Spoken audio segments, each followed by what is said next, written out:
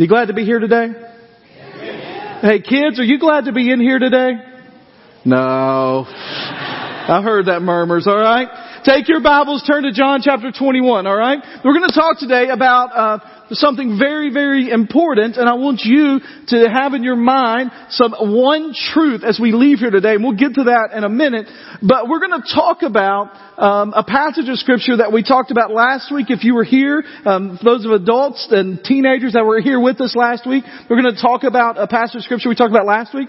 And then secondly, what we're going to do is we're going to say, okay, so what does that mean for us? We're going to kind of transition. And I want to start with a very spiritual question. So I need to ask this very spiritual question. It's a deep question. I need you to be ready for this. How many of you in this room like to fish? I didn't ask eat fish. I mean like actually go catch the fish. Let me see your hands, alright? How many of you like to fish? Alright, tell me why you like to fish. What do you like about fishing? It's peaceful. I've had 2 services and the only answer I've gotten is peaceful in both, alright? Somebody else yelled something? You like to eat it? Got that? In the first service I asked, Alex Castro said he liked to fish because he liked to eat. And I said, well, what kind of fish do you like to eat? He said, the fish that tastes good. I said, that's it, right? Fishing is a part of our culture. There have been great works of art about it, great literary works like Old Man and the Sea or movies like River Runs Through It. In fact, fishing was the theme of one of the introductions of one of the greatest television sitcoms in history, when this guy and his son go fishing, right? How many of you in this room have never seen this show? We're going to have kids ministry Andy Griffith Marathon. Tori York, you've never seen? No. How many of you in this room know Andy Griffith, right? Thank you very much. I see those hands. I appreciate it, right? But not all fishing trips turn out like they're supposed to. Sometimes you get something a little more than you bargained for, like the 1970s movie Jaws, right? And sometimes fishing trips get bad raps, as was described by the great poet Brad Paisley. Well, I love her, and I love to fish. Today she met me at the door and said I would have to choose. If I hit that fishing hole today, she'd be packing all her things and she'd be gone by noon. Well, I'm going to miss her when I get home. But right now I'm on this lake shore and I'm sitting in the sun. I'm sure it'll hit me when I walk through that door that I'm going to miss her. Oh, looky there. I've got a bite. You know it's a great poem when looky there is in the midst of it, right? Well, not all fishing trips are without controversy. Sometimes they cause division. Sometimes people go and they don't really think they should go. Sometimes things happen on the trip. My dad was here yesterday. We had a fun day cooking barbecue, and a couple of things that my dad did while we were growing up a lot was cook barbecue and play baseball. But another thing that we did occasionally was we would go fishing. And Dad had this guy that worked with him down in the truck shop of Colonial Rubber Company. And I don't know if you've ever been in a truck shop in a rubber manufacturing plant, but it's not the cleanest place. And I mean that there's literally rubber black stuff all over the place. And his friend that I knew was always dirty. And I don't mean like smelled bad. He just was always had that carbon black is all over him. And his name was Pee-wee Foster. And Dad said, Pee-wee's got a pontoon boat and he wants to take us out on the lake and we're going to go fishing. I said, all right. So it was Dad and me and Pee-wee. And we get in the pontoon boat and Dad's driving the motor and Pee-wee's on the front and I'm in the middle. And we're driving out and Pee-wee says, this spot right over here is the best spot on this little lake. He called it a lake. It was more like a little pond in the back of somewhere. We're going to go right over here. We're going to find a place. We're going to fish right here. It's a great spot. So we start the boat over to that direction. And Pee-wee in the front just all of a sudden goes stiff and says, turn the boat around. Turn the boat around. Dad was like, what's going on, Pee-wee? I don't understand. Jimmy Larson, turn the boat around. I'm going to say things your son does not need to hear. Turn the boat around. And I looked up in front of Pee-wee, and now we're in West Tennessee. And in West Tennessee, there's a particular snake that's pretty prevalent in the kind of the back waters of West Tennessee that are water moccasins, all right? And I look up Cottonmouth, and it was wrapping itself around a tree limb coming right at Pee-wee. Now, here's the thing. As most people that are sane of their mind, Pee Wee Foster was deathly afraid of snakes. And he said to my dad, this is the last time I'm telling you, turn the boat around. And my dad was inexperienced with this particular pontoon boat, and he hit forward instead of reverse. Luckily, he steered right past it, and the snake went right past Pee Wee's head. And he did utter a couple of words that Dad told me never to repeat. And so, not all fishing trips turn out like you want them to, right? We're going to talk today about the most controversial, written about, debated fishing trip in history. And it's in the Bible. Because a group of guys, after Jesus had been raised from the dead, decided that the way they were going to spend the next few moments of their life was they were going to go fishing. John chapter 21. It says, after this, Jesus revealed himself again to his disciples by the Sea of Tiberias, and he revealed himself in this way. So this is the third time he's getting himself. Again, he reveals himself to them. And he's going to say, here's who I am. He's going to reveal himself to his disciples. Next verse. Simon Peter, Thomas, Nathanael from Cana of Galilee, Zebedee's son, and two others of his disciples were together. Now, this is the same story that we began with last week as we talked about this idea of amnesty, of forgiveness. That God is wanting to forgive us. In fact, last week we talked about Peter's forgiveness from Jesus and how that God pursues us with an all-encompassing, never-ending, always pursuing love. But I want you to notice, even in the very beginning of this description of who the disciples are that are there, we see even a measure of forgiveness there. Is there any name that stands out post-resurrection besides Simon Peter that's a part of this group? Thomas. Now, why would Thomas stand out? How do we know Thomas? What's his most common nickname in Scripture? Doubting Thomas. Thomas is the one, called the twin, who would say, I must see Jesus. I must touch his hands. I must feel the nail prints. I can't believe that a man raised from the dead unless I see it for myself. And for most of history, Thomas has gotten kind of a bad reputation because he's a guy that wouldn't just believe. But the truth is, Thomas had already been reconciled to the rest of the disciples and to Jesus because he's a part of this group. They're around in Galilee. Now, they get a bad rap for going back to Galilee, but they were told to. Jesus said, go to Galilee. I'll be there. I'll meet you. And Simon Peter looks around at the situation and says, I'm going fishing. We're coming with you, they said. And they went out and got into the boat. And that night they caught nothing. Now, here's why this is the most controversial fishing trip in history. It's because people say they shouldn't have been fishing. They just went back to what they were doing before. Jesus had been raised from the dead. They ought to be doing something else. They ought to be out witnessing. They ought to be telling people about it. But there are a couple of problems with giving these guys too hard of a time. First of all, Jesus had told them to go to Galilee and to wait on him, and they were. They were doing what he asked them to do. Secondly, whatever their motives for doing this, they were going to do something productive and while they were waiting. Now, there are some people that say, well, they were going back to their old life. They were going back to their fishing ways. But we see pretty quickly that that was never their full intention. It's not like they argued with Jesus about, can we just go back to fishing? They were immediately ready to follow him. And we have to think about this. What were their jobs before they started to follow Jesus? Most of these guys. They were fishermen, right? So how did they make a living before they started to follow Jesus? They fished. When they started following Jesus, they didn't fish that much anymore. So how did they make a living when they were following Jesus? How did they support themselves? How did they eat? How did they have lodging? How did they take care of themselves? Well, by all accounts, there were a couple of ways. First of all, we know they had some money because we know that Judas was what? The treasurer. Okay, you don't have a treasurer. Well, I guess you could have a treasurer if you don't have any money, but they probably had some money to count. Secondly, when you're with Jesus, people feed you and offer for you to stay all kinds of places. It wasn't like they had to go get a room down at the Holiday Inn Express. They didn't have to pay $6 for a cup of coffee. People took care of them. Jesus dies on the cross, The resurrection has happened, but it's not public. They haven't announced it to hundreds of people yet. And so if they are looking for people to shelter them, to feed them, that's no longer there. And so if you're a fisherman who is back in your hometown with nowhere to stay or eat, what do you do to find something to eat? You go fish. You do that because you're supporting yourself. We're coming with you, they told him, and they went out and got into the boat. But that night they caught nothing. Now you know what that word means in the original language? Nothing.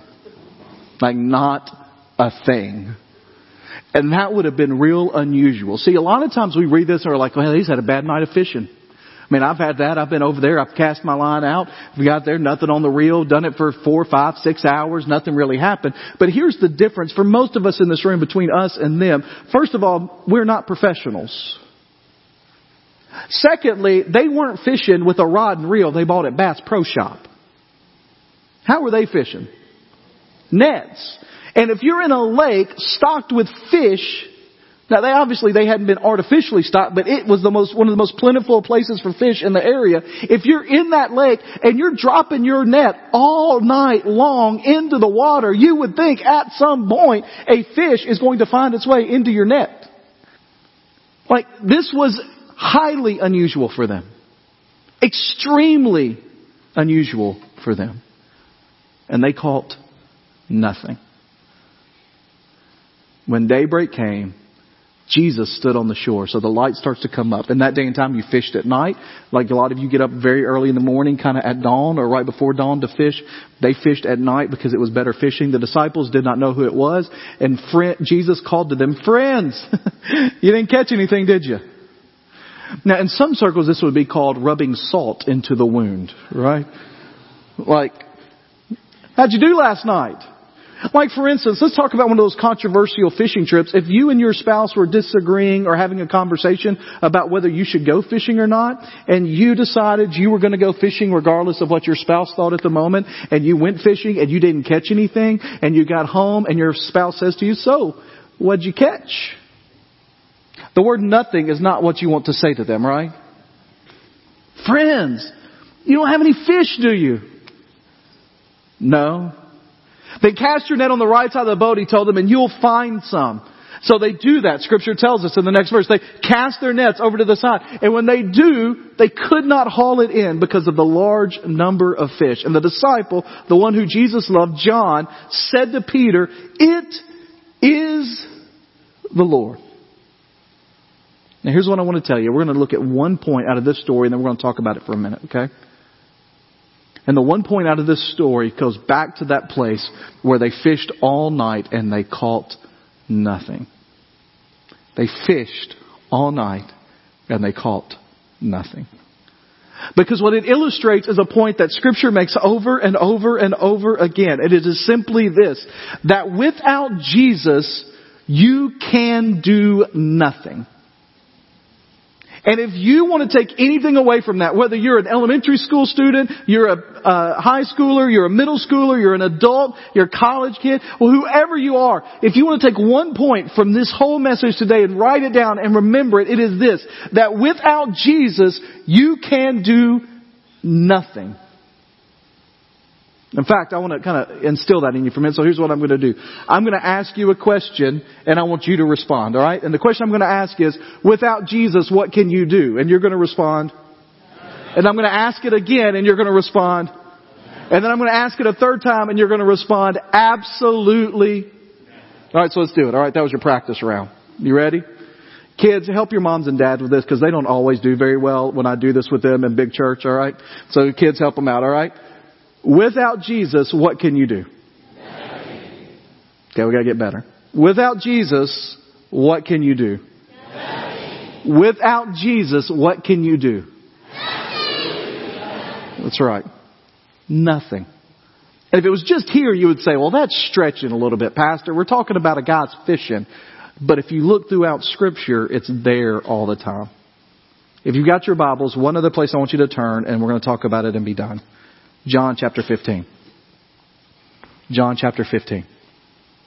Just a few pages back, if you're in John 21, it's actually just a few days before John 21. This is just the night before the crucifixion. In fact, a little bit later in the service, we're going to celebrate the Lord's Supper together. And as we do, this is just moments before the Lord's Supper. They're just in the same time period as He's teaching them about what's coming around. And He says this in chapter 15, verse 1. I am the true vine, and my Father is the gardener. Every branch in me that does not produce fruit, He removes. And He prunes every branch that produces fruit so that it will produce more fruit. You are already clean because of the word I've spoken to you. Remain in me and I in you. Just as a branch is unable to produce fruit by itself unless it remains on the vine, neither can you unless you remain in me. I am the vine, you are the branches. The one who remains in me and I in him produces much fruit, because you can do nothing without me. So on the night before He's to be crucified, Jesus gathers His disciples around and He's trying to teach them an important lesson. In fact, this is how important it is. He's just told them in chapter 14 that the enemy of this world is about to take control. He's not in control of Jesus, but the darkness is coming. In fact, He, in a very veiled reference, He says to them, your worst days, your darkest days are now, are right around the corner, are happening tomorrow. He says that. After He talks about the vine and the branches in chapter 15, He tells them, if they persecuted me, they'll persecute you. What He's getting them ready for is some very serious, difficult times. And He wants them to understand. See, sometimes people read this about the vine and the branches and they get mystical and they get kind of weird about the whole thing. Like it's a new age kind of feel to it. But that's not what Jesus is doing. What Jesus is doing, He is saying very tough times are coming. It is going to be rough. The worst days of your life, they're going to persecute you. You're going to be killed basically for your faith. And in the midst of that, He says, if you want to survive in a world that is against you and against your faith, then you must remain in me, because apart from me, you can do nothing. This is not a calm, meditative moment. I really did not know if they could make children's television more annoying than they already have. Gonna get an amen from any parents in the house, right? And then this week, thanks to Anne-Marie Ball, my kids were introduced to Go Noodle. Yeah, Anne-Marie's excited about this. How many of you here are familiar with Go Noodle? Well, we got some Go Noodle fans there. Oh, yeah. All right. All right. Go Noodle. How many of you have no idea what Go Noodle is? Praise be to God for you. All right. All right. Go Noodle is used by teachers in classrooms. It's good for study breaks. It's good for indoor recess. And it's good. In fact, in the first service, Denise Cologne, who's a retired principal, asked her if she knew about Go Noodle. She said, yes. I said, what do you think about Go Noodle? She said, it's good in short spurts. It is. And when it's played at your house for 3 hours straight, that's not short spurts. All right. But last night we're looking, because most of Go Noodle is them making silly words up to songs that you know in your head, and you're trying to figure out what the song originally was, and you can't figure it out, but now it's ridiculous, and now your kids are singing it all day long, not only when they're watching it, but around the house. And so you're in that moment, you're all that. Last night we're there, they're wanting to do Go Noodle. It's like 8 o'clock at night. It's bedtime. And they're looking at the playlist, and the playlist has Calm Down Before Bed. That's what we're doing. It cannot be more annoying than what we have. And so we put it on, and the first thing is, it's just this weird kind of stuff. Have you done the calm down before you go to bed stuff? Okay, no, who knows? All right. Because she doesn't listen to it. She puts headphones on her kids. She doesn't bear with it, all right? So you're watching, and the first thing is, like, relax your breathing. Put your legs out. Now breathe in and breathe out. And then, this is geared towards 4, 5, 6-year-olds, okay? Then, all of a sudden, they have this picture of like 100 lamps starting to float into the air. Okay? It looks like, have y'all seen Tangled? Like the Tangled light ceremony? Like, it looks like that, and they're floating into the air. And they say, what in your life are you holding on to that you feel guilty about, that you wish you could let go of? And I was like, what? And I look over at Maddie, she goes, I know what it is. I'm like, what are you holding on to? What are you guilty about? Right? Like, So I asked her, Maddie, what are you talking about? She goes, the first lie I ever told when I was 3 years old. Oh, what was that? She goes, I told Miss Megan Norman, that was our babysitter, that Ava was allergic to peanut butter because I didn't want her to have it. I said, well, you need to let that go, girl. Like, that's a long time ago. All right.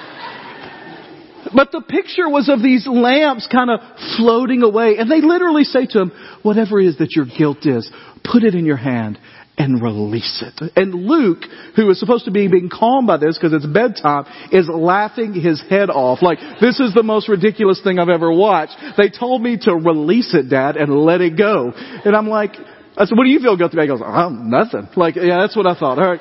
Like, nothing there. All right. And people read the I'm the vine stuff, and sometimes it gets turned into that kind of self-help. Well, just remain in Jesus. Stay connected. But it's more important and real than that.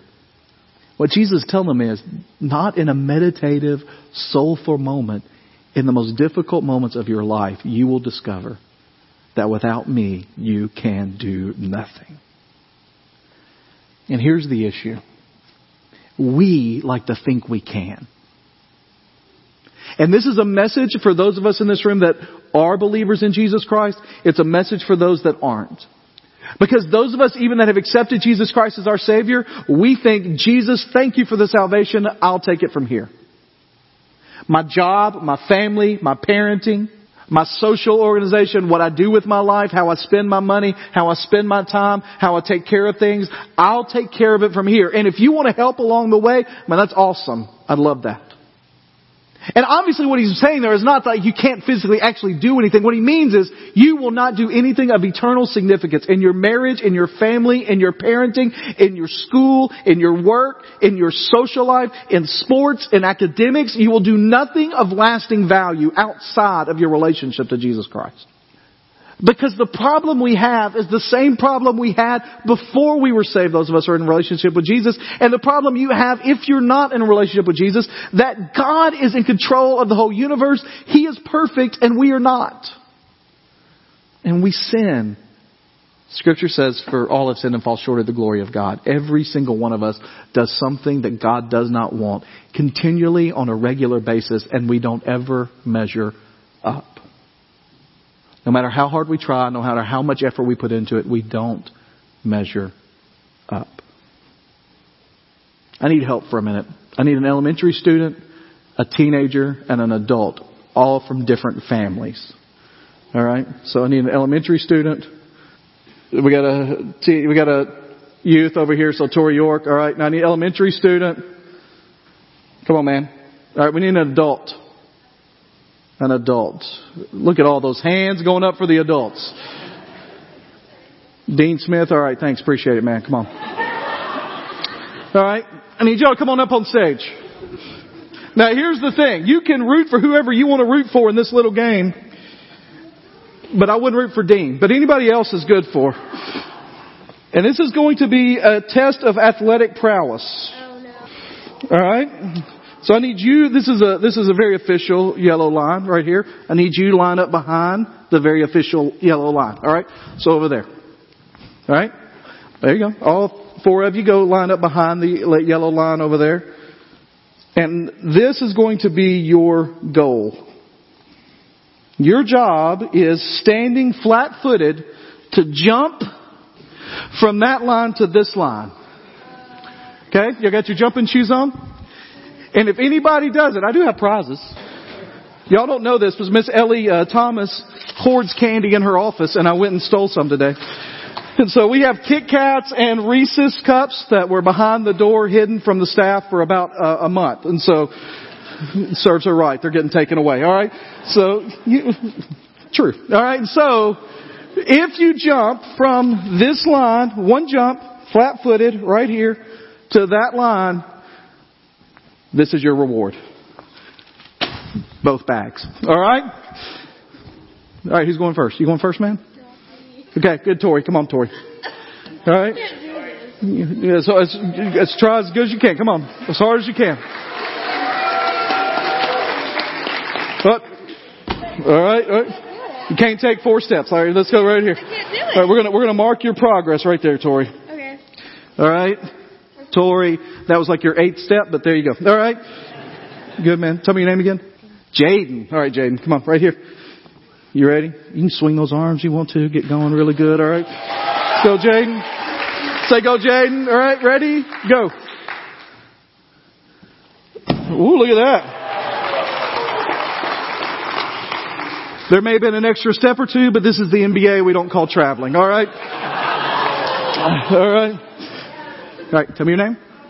Maddie. I love that name, Maddie. All right. Right there. You ready, Maddie? As good as you can. Okay. Ready? All right. All right. We do call traveling on the adults. Come on, Dean. Hey, flat-footed is what I said. Flat-footed. You're an adult. You understand that? Like that? No, like together, not like getting them. Just launch it, huh? Launch it. Just go. Oh, look at that. Good job. All right. So who went the farthest? Looks like Jaden and Maddie. But here's the problem. What was the goal? How close did you get? Not close at all, right? The goal was the goal. All right? Now, in the Bible, luckily there's this thing called grace. So they're not going to get 2 bags, but we'll give each of them a piece of candy, all right? Y'all give them a hand for helping them.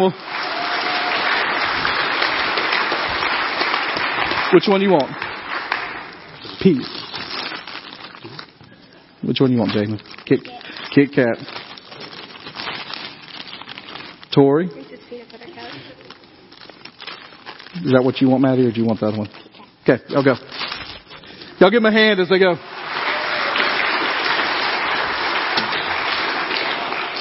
Now, here's the thing, okay?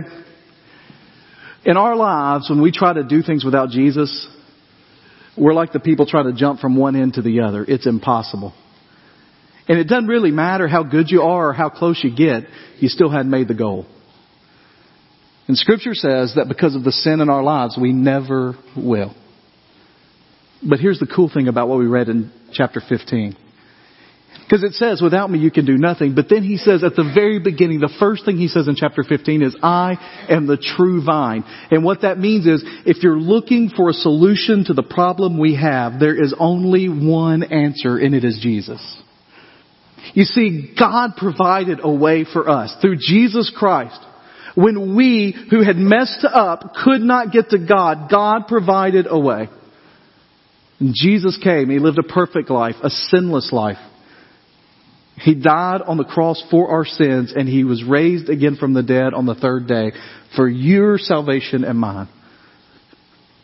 He gives us free, abundant life. Romans 3:23 says that for all have sinned and fall short of the glory of God. Romans 6:23 says the wages of sin is death, but the gift of God is eternal life through Jesus Christ our Lord. And the question from John chapter 15 and the question for you today is, how will you respond to that reality? Because it says that those that remain in Him, those that are in Jesus, saved by Him, you'll produce fruit, you'll glorify God, you'll be assured of your place in eternity. But it says those that don't will be tossed out and thrown into the fire. It's a simple choice. But it's the most important decision that anyone ever makes. And there's some of you here today that are not followers of Jesus Christ, and you've been trying your best to jump from one to the other, and you can't represent on this stage how far the distance is between where we are and where we need to be to have a relationship with God. You can't represent it in this country. You can't represent it in this world. And you've been trying to be a good person or to take care of yourself or to take care of your family, but you've never accepted Jesus as your Savior. He's the only way. Some of you in this room are people who say, yeah, but I've been religious. I've joined a church. I've been a part of a church. I've been a part of this church, or I've even been baptized. But one of the things it talks about in John chapter 15 is if there's no evidence of your faith in your life, then you have to question whether you have a relationship with Jesus Christ. It says, if you're saved, if you're a follower of Jesus, there will be evidence in your life, in your priorities, in the way that you live, in your attitude, in the fruit that you have, love, joy, peace, patience, kindness, goodness, faithfulness, gentleness, and self-control will be part of your life and growing in your life. And if it's not there, you have to ask the question, am I a part of God's family? Am I saved? Don't let your name on the membership roll of a church convince you that you're okay. I told this story in the first service. We're getting ready. Tonight we have a church-wide community fun time together, church-wide celebration. We're going to eat together. And so, man, we want you to be a part of that. Whether you're part of our family or you're a guest with us, come, bring some finger foods. We all just kind of have a good time together. There's going to be some barbecue from last night left over from the men's meat fest that we did. So there'll be some barbecue there tonight for that. So come ready to eat. But then part of what we do is we do a little business there. And one of the things we're going to do tonight is vote on messengers for the Southern Baptist Convention. Now, every year, all the Baptist churches that are part of the Southern Baptist Convention send messengers. We get together, have a big meeting. I'm going this year. We have other people of our church going. But I remember the first year I went. I walked up to the table to register, and I'd forgotten my registration slip, which is a big no-no. And I said, I'm sorry, I need some help. I don't have my registration. There, what church are you part of? First Baptist Goodlettsville. How many members do you have? I was like, I have no idea. None. I don't know. I have no idea. I don't know. They said, well, we can look that up for you if you can give us a couple of pieces of money. So they give them to you, all right? This is 9 years ago. And they said, all right, we have here that you have 1,621 members. And I said, could you find them or do you have a list of them? Because I don't know where they are, but they're not at our church, all right? Just because your name's on a membership roll doesn't mean you are attached to the vine of Jesus. Just because you can check off things that you've done that are good doesn't mean you're attached to the vine that is Jesus. The only way is to admit your own sin, believe in your heart that He is who He says He is, and commit and confess your life to Him and turn it over to Him.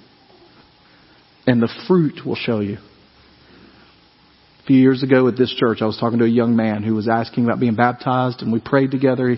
He prayed the prayer to receive Christ. And then afterwards, when I talk with kids, usually I say, you got anything you want to ask me? Like, this is your shot. Ask the preacher anything you want to ask. He said, I do want to ask a question. I said, okay. He said, am I saved, like done, like good, never have to worry about it again? And here's the thing, as a pastor, I believe that if at that moment he meant it in his heart, he trusted Jesus with his life, he asked for forgiveness of his sins, that at that moment Jesus has saved him forever and he never has to worry about it again. But I'm a pastor, a fallible human being, and I don't know what went on in his heart. And so I said to him those words, I believe that if you believe in your heart, if you meant the prayer that we prayed, and you asked Jesus to save you, absolutely, I believe that you're saved. He goes, but what do you think?